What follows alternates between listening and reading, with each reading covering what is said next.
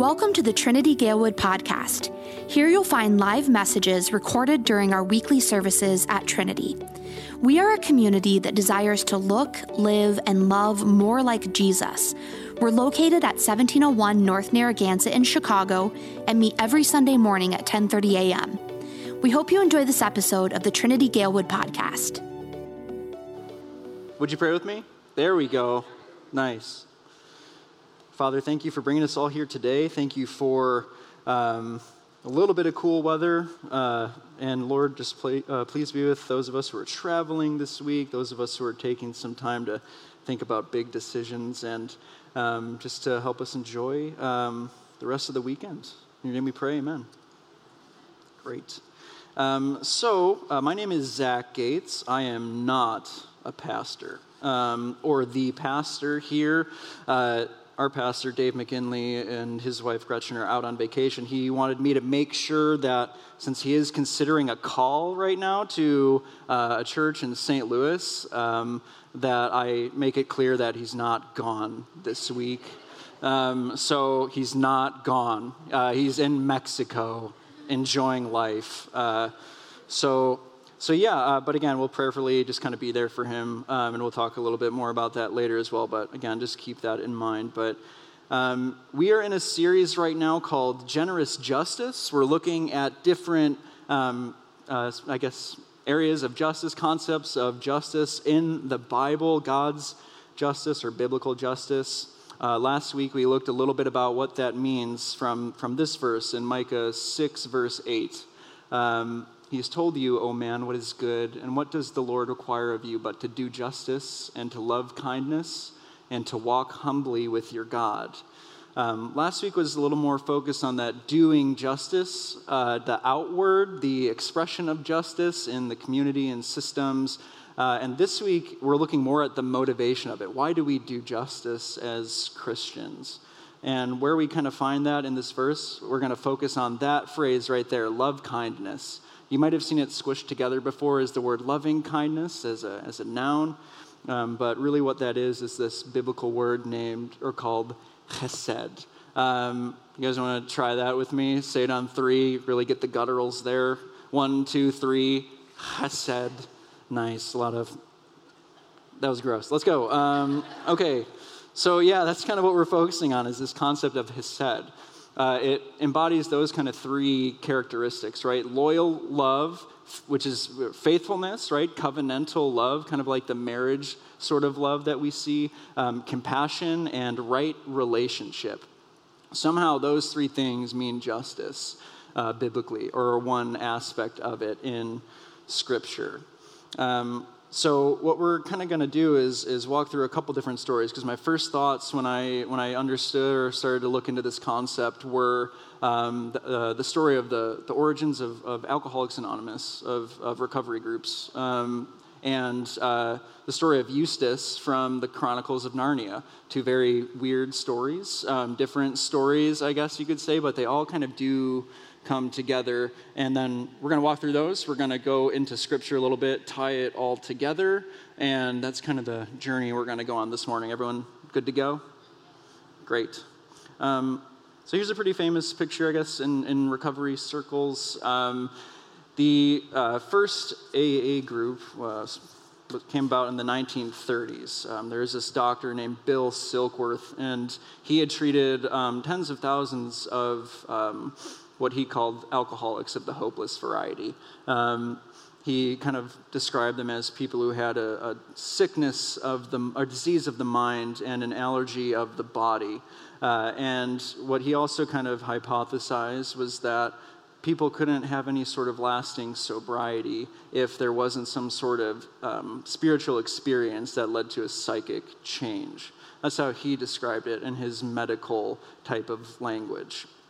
And he passed this along to one of his patients named Bill W., and Bill W.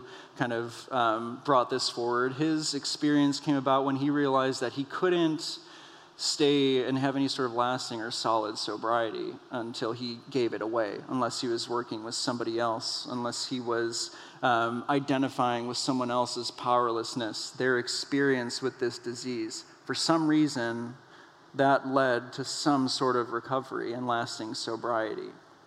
So that's one little story. This shared brokenness that these men had somehow was able to keep people in some sort of mode or direction of recovery.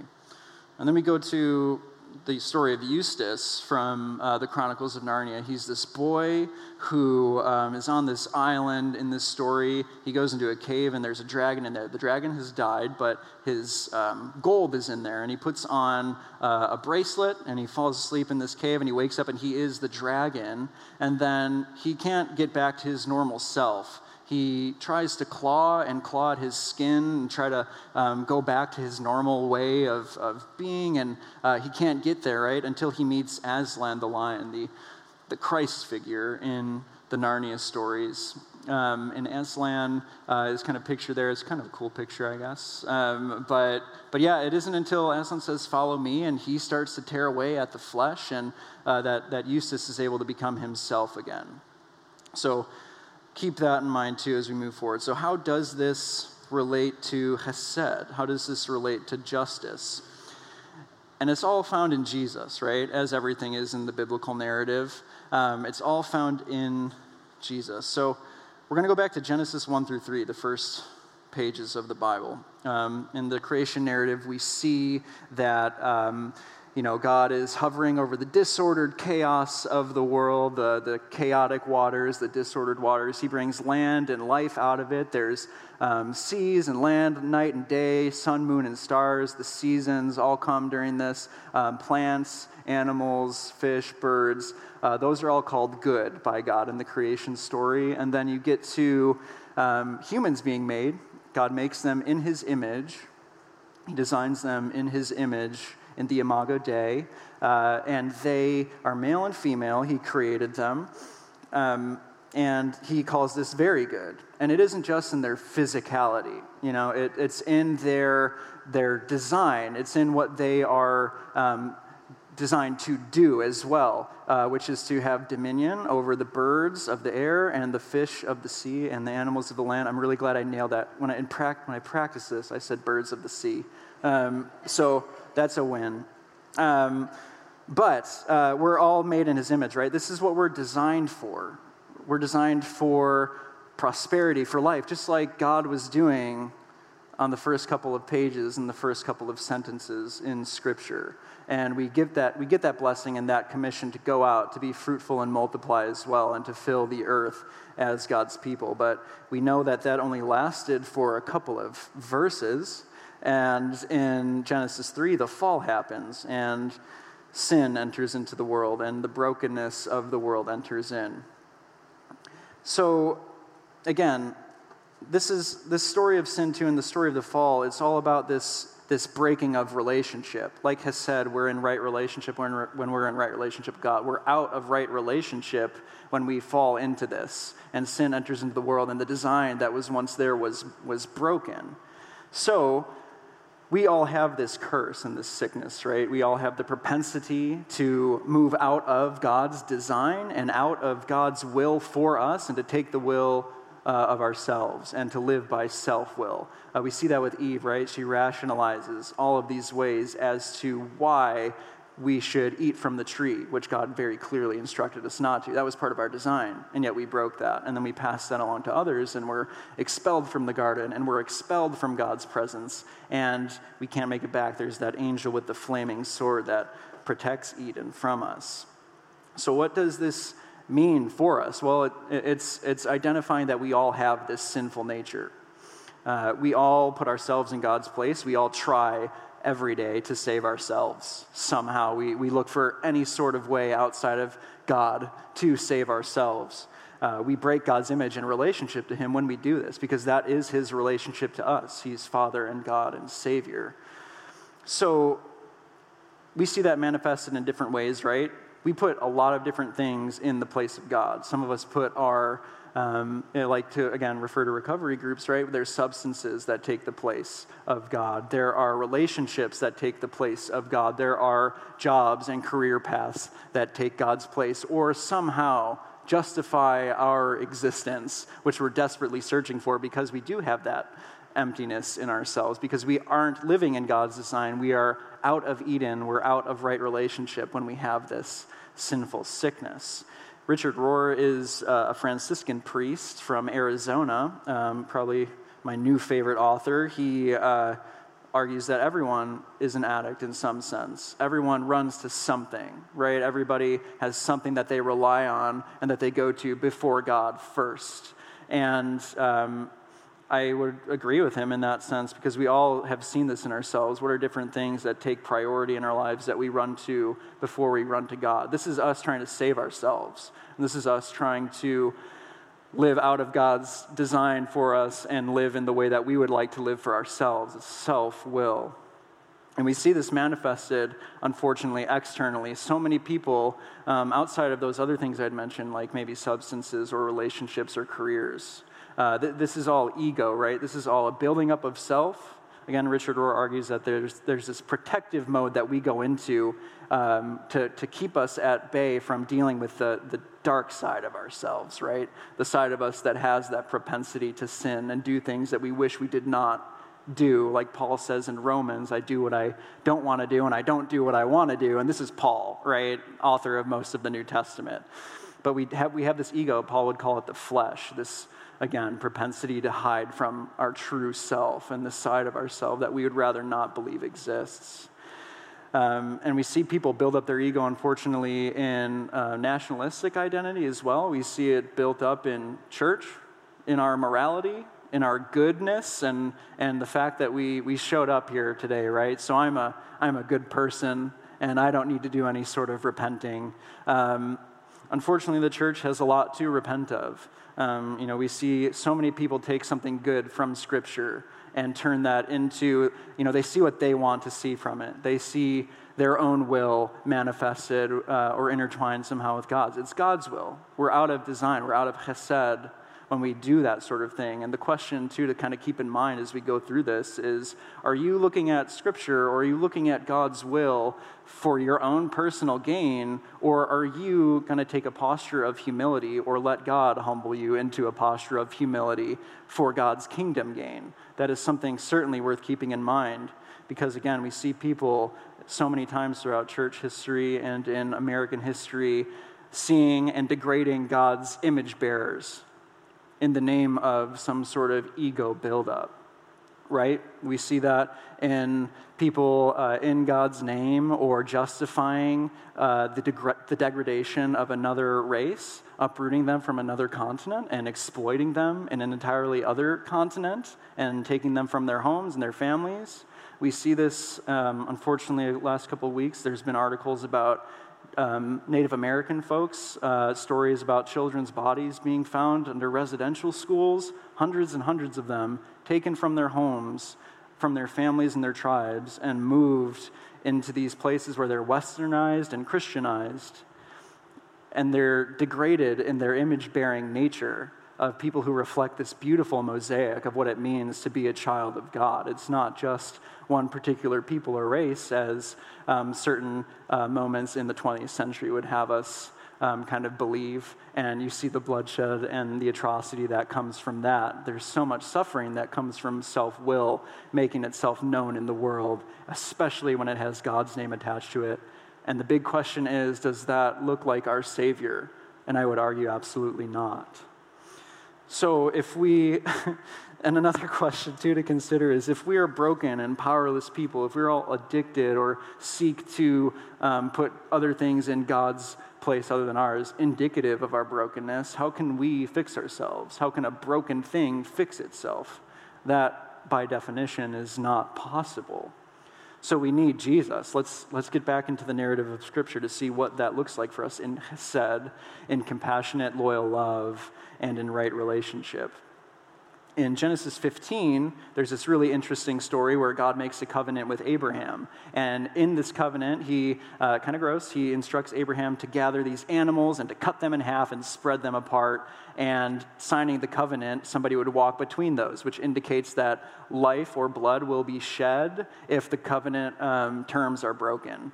And God, in this instance, is the one who walks through those parts, which means that God is saying, even if you, Abraham, and your people break the terms of this covenant, I will bear the consequences of that.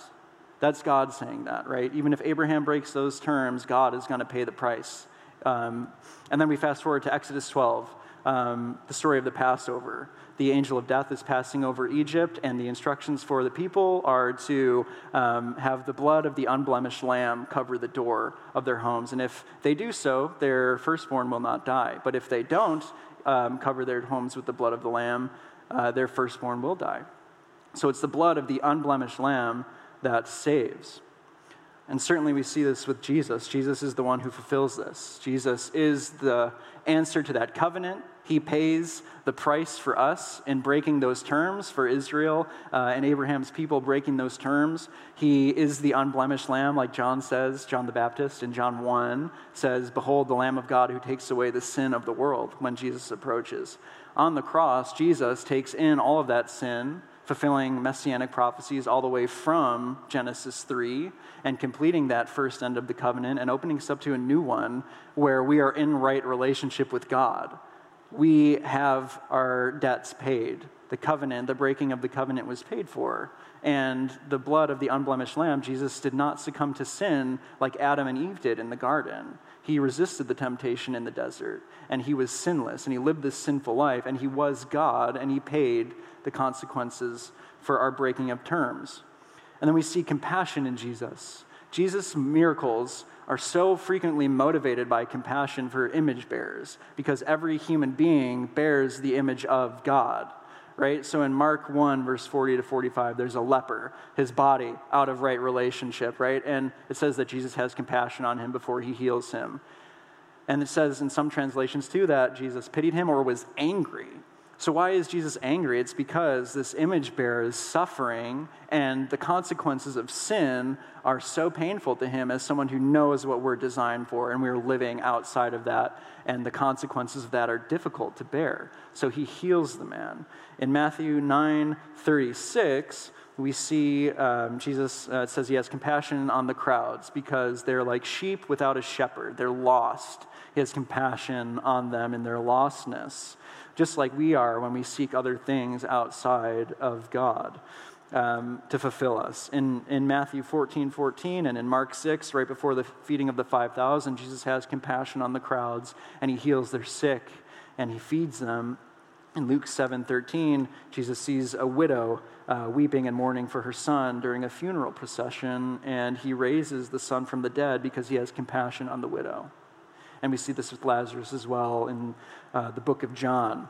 Again, we're made in God's image, and these sorts of consequences, these things that we were not designed for, are so painful to Jesus, to God, that he would send Jesus to, A, pay the consequences of breaking that covenant, B, take that in on himself, and then C, rise from the dead and offer us that new life that we were designed for. So I would argue that this is the ultimate freedom because this is Hesed, right? We can see Jesus putting us into right relationship with God and with himself. We can see the faithfulness from thousands of years prior of God sticking to his covenant and following through with that. And like we sang earlier, he still is that faithful God that we can rely on today. But we, in our American culture, love to do things ourselves. So application points, right? We again have this propensity to save ourselves, and just not possible. We know that we do that with Jesus, and yet we continually try to do that. It's that American mindset of we can pull ourselves up by our bootstraps. Tim Keller, who wrote the book Generous Justice, has this quote that I thought was pretty awesome, was when you have this moment of Hesed, when you let Hesed be done to you, understanding your powerlessness, understanding your brokenness, and understanding that God is your Savior and not anything else, and especially not me or the person I build myself up to be, to look like to other folks. We have this ability to enter into God's kingdom, and we can see our culture from kind of a bird's eye view, giving us the ability to critique these sorts of things. And while it is, and a lot of these things are good things for us, like our religion, like our traditions, it is difficult and sometimes very possible and dangerous when that becomes our Savior over Jesus. So taking that bird's eye view and taking that step back, we can kind of understand a little bit more about our culture and how we have to take that burden off ourselves to save ourselves constantly. And in doing so, we let Jesus be our Savior, and we let Jesus do his job. We like to do Jesus' job for him so frequently, and it's very difficult, and that leads to so many different disorderings, just like Genesis 1, right? But thankfully, we do have God's Spirit now. We do have God and Jesus as our Savior, and the ability to accept Hesed, accept the love that we already have. We don't have to earn that anymore. That's gracefully given to us, mercifully given to us, and we can accept that, right? I know so many people that I've met and they struggle with this idea that I have to do nothing, right? You have to do nothing except accept it. And it's sitting there and waiting for you today. That Hesed, that right relationship, that image-bearing beauty that we can kind of see in other folks is right there for the taking. And that gives us the motivation for when we are moving forward through this transformative process of shedding our skin or of acknowledging our brokenness and powerlessness, that we can bring that to other people. We can have compassion on others in their sinful nature, in their lostness, just like Jesus saw. We can have that ability to see where people may be going out of God's design for us, where they might skew from the path, and we can be there for them since we've been there ourselves, and since we know justice has been done for us already. And Jesus, again, like our culture would not have us like to believe, he gave up his power in order to gain it. Right? And that's what we do in the church as well. We give up our power. We acknowledge that we are powerless, right? That it's up to Jesus and up to God. We can do so little outside of him. And this brings gratitude into our lives rather than, I wish I had that, or I wish I was better, or like that person. We have this peace and contentment with who we were designed to be uniquely in God's image. And we can see that in other people as well. So it becomes more inclusive of a gospel message rather than exclusive of a gospel message, something that shuts people out for whatever number of reasons. We can identify and have compassion on others and welcome them here into this place. So that's my challenge for you, is to understand more of how justice is done to you and how justice is done to so many others in this beautiful way of Jesus dying on the cross and rising again, taking all of what we did onto himself and allowing us to live freely in the chosenness and in the grace that's offered to us, in the freedom of being an image bearer, designed as we are, uniquely and beautifully, and we can bring that to others. And when we see things happening in our culture and in our environment around us, we can bring justice as well, call those sorts of things out, and have that motivation to move forward and be bringers of the kingdom here in the world. So, if you would bow your heads and pray with me. Father, thank you for the fact that we do not have to earn this, because we would be struggling for the rest of our lives and we would never get there. We do that so often and we forget.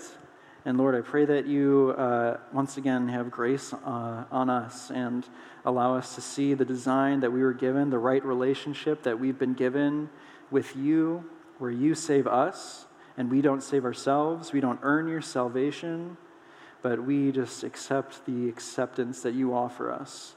Lord, please help us to share this message with others. Help us help others understand that they are image bearers as well, and that we can live in compassion for our fellow human being rather than exclusion or judgment. And Lord, I pray that we're able to be a church that offers this to the world.